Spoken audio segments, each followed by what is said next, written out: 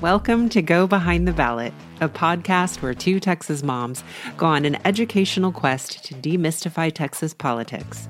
Join me, Nicole Abshire, and my co-host Claire Campos O'Neill as we deep dive into the most burning issues, hear stories from candidates, and offer hope in these challenging political times. Let's saddle up and go behind the ballot.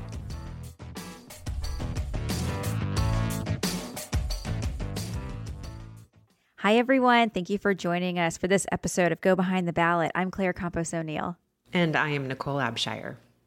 And we are eager to continue our conversation about gender, about all things gender. Because as we learned from our previous interview with Ash Hall, there's a lot of different labels and identities and a lot for us to learn. And as we were listening back to the episode, we realized we should probably slow down and define some things so everyone is on board with us and we have that good foundation. So let's get right into it. That's what we're going to talk about, right, Nicole? Yes. That's white. That's white. No, that's right. Excuse my language. Yes. So to start out with, and we're going to do a little Q&A. I'm going to ask Nicole some questions. She's going to give me some answers. We just want to start with defining things, as I mentioned. So number one, Nicole, tell us, what is gender identity?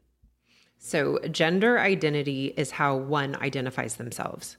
So, whatever you feel like you are on the inside may not be what you look like on the outside, but it's how you identify yourself. So, what would some of those labels look like? I am a woman. I am a girl. I am a boy. It's those things. It could be I am non-binary, meaning that you don't really identify yourself in either category. So, yeah, those are some of the examples of someone's gender identity.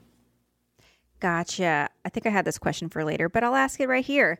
So would non-binary folks also consider themselves trans? Are those synonymous? Well, okay, actually, I should probably back up and say this is based on my experience with my family and my research. And in no way do I want to at all take some sort of broad platform here and think that I'm speaking for other people. So this is all from my understanding. My answers are all from my experiences, but I certainly wouldn't consider myself the be-all, end-all expert. But I have done some research and I do know some things. So this answer, I don't know that it will be true for everyone, but this is my understanding, which is that transgender has become more of an umbrella term. And, if you just kind of break apart the two parts of the word trans and gender, right? Trans meaning sort of you can trans meaning go between, right? Just even that part of the word. And so what it, I think, used to very specifically mean was that it was someone who did not identify themselves as the sex that they were born with. So a transgender woman would be someone who was born with male sex organs, but identified as a woman, okay. And then vice versa. So it's their identity. So not necessarily meaning that they've gone through surgery or anything like that. It's a very personal thing, it sounds like. Absolutely. And actually, that's another good point, right? It's once you take one step in, you start to realize all the little offshoots that are affected. Yes, I think that I have learned, right, that because there's a lot of confusion around this, there's a lot of disinformation and misinformation. I think some people mistakenly share things or have impressions. I would say that when it comes to medical care and surgery, that's sort of the last thing that would even be on our list of things to talk about. Mm-hmm. I think this has so much more to do with how people identify themselves from the inside core of who they are, and has much less to do with physical body characteristics. Gotcha. Okay. Although that being said, some people do feel a lot of gender dysphoria, so they don't feel comfortable in their body. But I think what I'm just meaning to emphasize here is that while there are physical characteristics that matter, I just wouldn't want the emphasis to be on those. Gotcha. That makes sense. Okay, this wasn't on our list, but now I'm thinking about it. So, can you tell me what what's it called? Dysphoria is? Yes. Again, my understanding. It's when someone doesn't feel as if they were born with the body that represents how they identify themselves or how they feel. There's a dysphoric feeling. They don't feel right in their body. Okay. Yes, that's good to know. It's just an interesting word, dysphoria. Like, to me, it feels a little pejorative, and I'm like, is that right? Am I on the right path with that? Or is it just, like, what is that? Why is that? Well, you know what, too? Maybe this is a good time to bring up the fact that all of this is in fluctuation all the time, right? Like, all of these words that we're defining now are kind of moving targets. They change and they evolve, just like all language does, right? I think we find more nuanced meaning to it all. So I could very well be a little behind. Like, maybe my definition of gender dysphoria, maybe there's a better word for that now. In fact, I just learned a moment ago when I was doing a little research, I've always called my children gender nonconforming, thinking that that was a great way to describe them. But then I happened to read a definition that actually said that actually by using the term gender nonconforming, you're limiting because you're saying that there is a gender to conform to, that a better word would be gender diversity. So to say that my kids are gender diverse, didn't even realize that, and didn't realize that there was sort of a connotation. So yeah, things are evolving. It is. And so it's sort of like, just kind of buckle in and be comfortable in the discomfort, like just realizing that you're going to be always learning. At least that's what I have figured out. Yeah. Thanks for pointing that out. And yes, the fluidity of language, which is very critical, because while this might be how things are today, it could be different tomorrow or in a year from now. And as our language gets more inclusive, it probably will change. So, I mean, it just is, and we should normalize that, right? I mean, if you just think about it, right, there are words that were said just a few years ago that we would never dream of saying now, right? Anybody could probably just in their head really quickly think of racially charged words that you would never say now, right? Language does evolve. This isn't like unique to gender identity in this discussion. So, because I can hear people getting worked up about the idea that these words are moving targets and that you have to learn, and people feeling frustrated and wanting to push back against that. But just the truth of the matter is that is how language works. That is how society works. Yeah, this is nothing new. We learn. This is not new. As Ash told us in the interview, non-binary people have always been here. They just haven't had the language to describe themselves. Or the ability to be visible with any sort of safety, right? Exactly. Great. Okay, well, let's move into the next term. So what is gender expression? So gender expression is how one expresses themselves, so how they appear to others. And so that may be more of a feminine presenting appearance. It may be a more masculine presenting. It may be androgynous. It's not really masculine or feminine. All right. What is sexuality? And so sexuality is who one is attracted to, right? Okay. So, yeah. And let's point out too that these things may or may not overlap, right?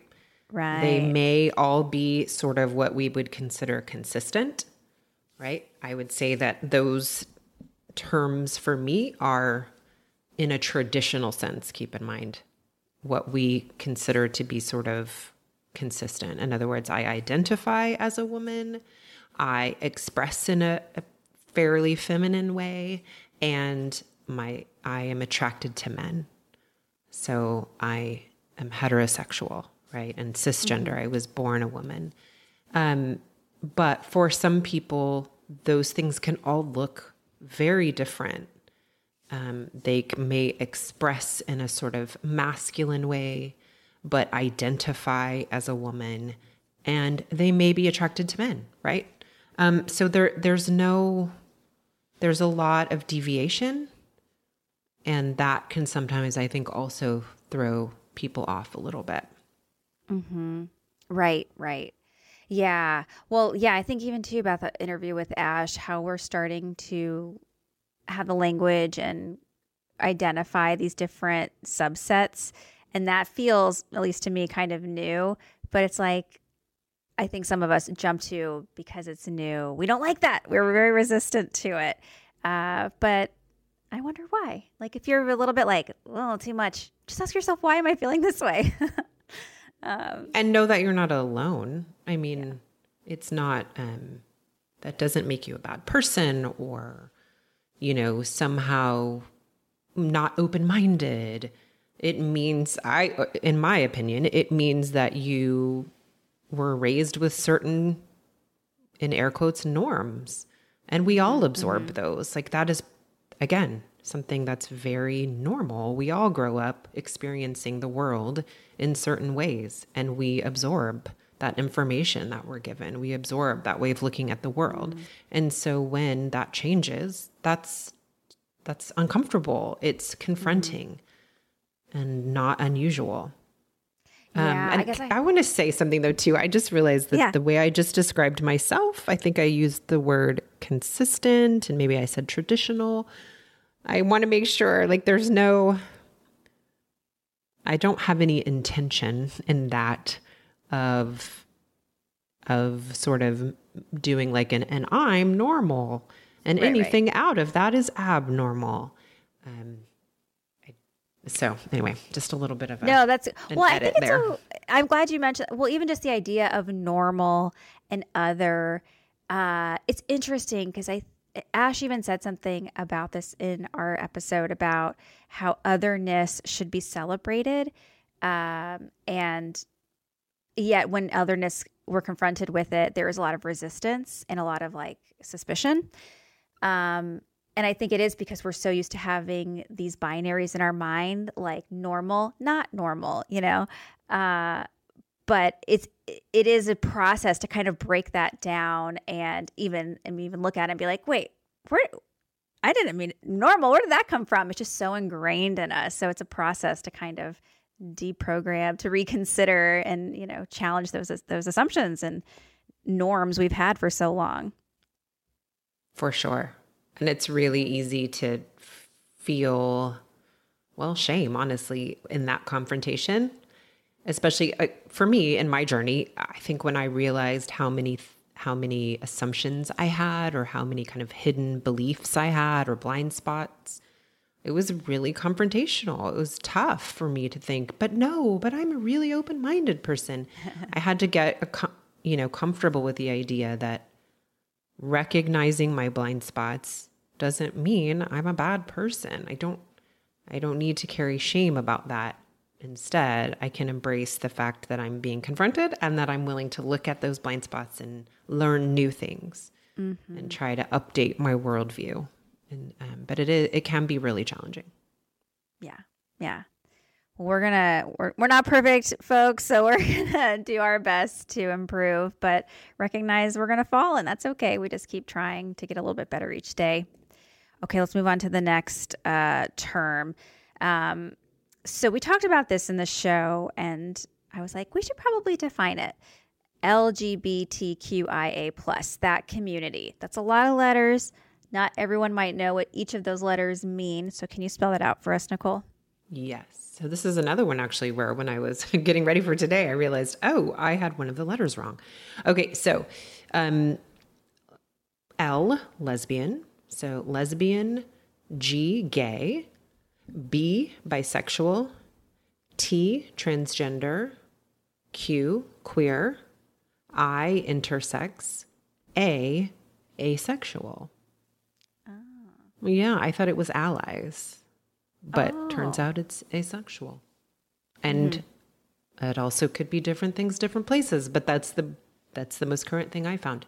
So, well, and I think the interesting part about that too is that shows kind of how there's a lot within this conversation, right? Because within those labels that I just named, there's sexuality represented, there's gender represented, there's there's physical characteristics. Like there's a lot. It's a big umbrella. So that adds, I think, to some of the learning that needs to happen. Right. Kind of the categories it can feel like a lot. Yeah. Yeah. Like they're all kind of mixed in there and you're probably backing up like, wait, I thought this was what? Okay. Yeah. Yeah. So queer, I'm a little, do you know, what is queer exactly? That's the one that jumps out to me where I'm like, I'm not totally sure I know. Yes. And that I can very confidently say is an evolving term. My current understanding of queer is that it is an umbrella term for someone who their sexuality is not the norm. So not heterosexual. So it can be anything. I mean, I think it includes asexuality, pansexuality, bisexuality. It's an umbrella term for a lot of things. Okay. It's an umbrella in the umbrella. Yes. That's what it sounds like. Yeah. All right. Cool. Okay. So, I'm curious about pronouns. You know, I think more often when we're filling out forms or paperwork, we're being asked what our preferred pronouns are. Can you talk to us a little bit about that? Why that's important for us to ask that and be respectful of pronouns? Well, I think it's important because it shows a level of respect for people. I think it automatically creates groundwork where you are saying to someone else, I respect how you identify yourself, and I am willing to extend that respect by using pronouns that you designate for yourself. I think it's just a real ground, a space for establishing respect. And you can see, right, how in some circles pronouns have been kind of weaponized as a really shortcut way of being disrespectful, a refusal to acknowledge what someone's chosen pronouns are as a way of saying that how you see yourself, I will not acknowledge, I will not give you the respect of believing you, and I don't want to engage with you in a way that's respectful. So yeah, I think that respect component is really worth highlighting. This is something that rose sort of to the top for me with our interview with Ash Hall, how this whole, understanding gender identity, it's really about being respectful of other people and how that is such an act of loving one another. And I never really thought about it that way. But for me, that was a good moment to be like, this is why this is important to give time to and dig into. And hopefully other people, maybe that's their entry point, is like, I believe in reciprocity. I want to treat people this way. I want them to treat me that way back. So likewise, I want to be respectful of others, and hopefully we'll get that back. And as we're talking about politics, we'll see a political environment that values different opinions because they all matter. And I know we say this a bunch, but we're all living here. We're all in the same boat. So let's find a way to work together and not rock it for rocking. I don't want to throw people out or rock the boat. Like, I want us to move forward together. yes. And I think too, acknowledging someone's pronouns or choosing to use the pronouns that they have told you that they identify with. I think some people who choose not to somehow see that as some sort of endorsement, maybe, or that it's somehow like immoral acquiescing or something. And yeah. I think the interesting thing, I struggle with that, right? It like, why, I don't know, this constant need, I guess, to sort of give approval or not. Like, I think, why can't we respect each other's choices? That doesn't mean anything for you. You don't have to change your pronouns. You don't have to explore your gender identity. It doesn't mean anything for what you have to do to extend that courtesy, right? It's not your own internal thing. It's just respecting someone else's. I don't know. Right. And yeah, for folks who are like really struggling with adopting that change, just try it. I mean, you might use the wrong one, you might mess it up, but you have to try and fail maybe a few times to get comfortable with it. I think for a lot of people, that hard part lives in that discomfort, but it can be overcome. So if someone says my preferred pronouns are not what you think they are, just try it. I know I get caught up in my head about this, like, oh, how am I going to like say they? Like, I don't know. Like, I'll figure it out. It's a little bit of a, mental, not a leap, but, like correction. But you can do it. We can all do it if we You really can. Try. Yeah. Well, when I started, my child uses they, them pronouns, and that was really difficult for me at first. It really just, my mouth really struggled to use those pronouns. It just felt really funny. And then there's all the questions about like, but what about, how do you conjugate the verbs? Do you say they is because it's one person? No, you still conjugate the verbs the way you always did, but you just know you're talking about one person. But it is surprisingly becomes comfortable. It is getting over the hump, and believe you me, it felt very funny in my mouth, but then I got used to it, and now it just does not feel like a big deal at all. Yes. All right. I like this. Okay. So Nicole, as you mentioned a little bit about your family, would you like to tell us any additional things so that, we can further connect to our audience? Something that we talk a lot about is just the power of stories and how our personal stories might move people in a way they didn't expect, but hopefully create that connection and that empathy. So what's your experience been like with your family regarding gender identity and some of the things we've talked about? Yes. Well, I will, I'm going to try to toe a line here, right, between sharing the parts that I think are mine to share and being mindful of not sharing the parts that my children would not want me to share, right? It is a fine line to walk. But so yes, I do have two children. I have a 14-year-old and I have an 11-year-old. My 11-year-old identifies as non-binary, and that process started when they were 8. And it kind of rocked my world. As open-minded as I believed myself to be, it definitely took me by surprise in some ways. I mean, it's one of those deals where then once I started kind of reflecting on the earlier years, I could see a lot of kind of signposts, things along the way that came together, that then when my kiddo identified as non-binary, it made a whole lot of sense. So for me, that meant going on a learning journey. And so I started with books. And so I read, well, that's actually probably not actually where I started. I started with trying to meet other moms who could guide me. And yeah. How'd you find those moms? I have a great friend who works for the Human Rights Campaign quite a bit. And she hooked me up. She had a community of people that she could introduce me to, which was so lucky for me. And so, I met one person who introduced me to another person who introduced me to another person. And so I wound up meeting someone here in Austin. She was so generous and kind and immediately said, hey, you want to meet for coffee? So we did, and had a great, really, really helpful and welcoming conversation.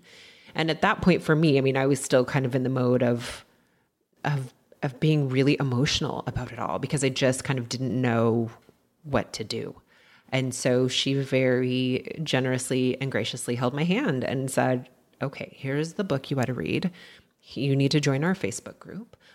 We are here. If you want to call me, let's have a play date with our kids. Do you have a therapist yet? I mean, she just really kind of took me down the path that I needed to find comfort and to also just kind of lower the temperature on the emotions, that everything is going to be okay. There are resources. There's a community. It's going to be okay. So I started reading. We found a therapist. We, just started doing all the things to learn. And, the easiest part was accepting my child because they were still the same person after they shared the news that day from the next day or, to the next day. They didn't change. It was just kind of us around them that needed to adjust to, new pronouns and a new learning journey and all of that. And yeah, so that's what we've done is learn about it all. I also had to then become kind of the ambassador for the rest of my family. It meant, okay, and how are we going to share this from or to that next circle out? We had our nuclear family. So then how do we tell grandparents? How do we tell aunts and uncles? How do we tell, and you just kind of keep moving that circle out. And so for both of us with our moms, my husband and I, we could just have a phone conversation and a face-to-face conversation. That was actually really, in air quotes, easy. I mean, there were still lots of questions, but they were very accepting, and I realized they had to learn too, but their immediate response was just full of love. Beyond that kind of close circle, we had a little more work to do. My family is pretty conservative. They live in West Texas. That's just not something that you see a lot there. I know that there are plenty of folks, I'm sure, in the LGBTQIA community that live in West Texas, but not very openly. And so the way that I handled that, if you've listened, anybody, you may have heard me say this before, but I wrote a letter to each of my family members that I sent to them with just some basic education, which was defining gender identity, gender expression, sexuality, clarifying that we weren't going to talk about sexuality, that my kiddo is a child. And so it's not appropriate. And also it's private. But I did, explain about the gender identity change and there wasn't really an expression change, right? Cassidy had always expressed a little opposite to their birth sex. So, and I felt like that was the right thing to do because with a letter, they could have their own personal private reactions. And then I also was pretty direct in the letter that if they had any questions, that I was definitely here to answer them with an open heart, but that if there was anything that they felt uncomfortable with or kind of disapproved of, that to please not ever raise that in front of Cassidy, to please share that with me and we can work it out as adults, but that I would never want that to happen in front of Cassidy. And it was great. It was fine. Yeah. So after you shared the letter with your family and then you saw them in person, did you follow up and say, do you have any more questions about the letter? Or did they come to you? Or was it like, okay, that's done? Like, what was that next step like? Well, I don't know if anybody else has a family like this, but I have the kind of family where everything's fine. We pretend, and maybe sometimes it's not pretending, but everything's fine. So no, I did not have any follow-up questions. There was a little bit sometimes of a family gossip session. And so sometimes I will get little whisperings, that I will hear, but no, nothing direct. And I mean, I know one family member was very against the use of they, them, just thought that was ridiculous. They never said that to me. this particular family member. And I decided that that was okay. Like you're allowed to feel how you feel. You're allowed to voice that. And if it's in my company, I will certainly have a response, but because it wasn't, then I'm going to leave that alone. So, Has it changed at all for that family member? Or are they pretty much? I don't really know. I mean, here's what I will say, right? I think a lot of us have gone through a lot of change in these past, how many years now? 2 to 3 years. And my family is no different. And so what our family looked like at one time is not quite what it looks like now. And there's a lot of reasons for that, right? There's COVID. There is the Black Lives Matter movement and the killing of George Floyd and Breonna Taylor and a lot of what that brought up. Because also for people who only listen and maybe don't watch on YouTube, I am biracial. And so most of my family, this particular part of my family that I'm talking about is the white side of my family. So there's just a lot that we're navigating. And so, yeah, it doesn't quite look the way that it used to. And I think there's a lot of reasons for that. Yeah. Yeah. Well, what would you suggest to other parents who have children that are going through are questioning their identity or, wrestling with that? What would you say they should do to inform themselves and be a good support system? Well, number one, I would say offer yourself grace because I don't think it's easy. I just don't. And so just be gracious with yourself. And then also I would really encourage you to reach out, and I am here. So go to our website, hit our contact form, and in the notes, you could just put, Nicole, can you get in touch with me? And I will happily email you back. And we'll probably add you to the newsletter, but you'll love it. And Nicole will personally get back to you. Yeah, let's let both happen. And then also, if you don't feel comfortable doing that, obviously that is okay. And I would highly encourage you to find a community. And there's so many ways to do that. You could go to Out Youth. That's an organization here in Austin that helps children and families of queer kids. And I know that they could hook you up with a lot of resources. So I've done caregiver groups there. They're super kind, very welcoming, never want you to feel guilty or ashamed. Like they are very kind. So there are lots of resources, and we'll also put some, how about in the episode notes of this. So you can look there too. But yeah, reach out, find people, and offer yourself grace. Yes. Yeah, the one thing I'm thinking about that you said regarding your personal experience is how you felt really emotional in the beginning because you didn't know what to do. And I thought about, I think in our lives, we kind of have this roadmap and we're like, we're going to go over here. And then I'm imagining that probably felt like I got a little ripped up or completely changed. And then you're like, I'm lost. And Yes. that's a really hard experience to sit in that lostness. So whether it's with this or with something new you might be wrestling with, having that emotion is, like we're saying, not bad. It's an emotion, and it's something that we can move past, and you're not going to stay there. We're going to try to help you not stay there, but to get somewhere else, maybe get a new roadmap that actually might take you somewhere even better.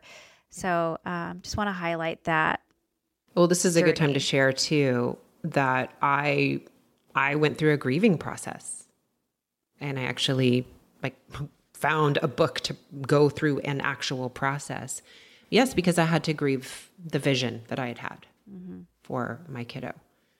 Yeah. Luckily, you get to replace it with something, that's also amazing. But it definitely it took some letting go for sure.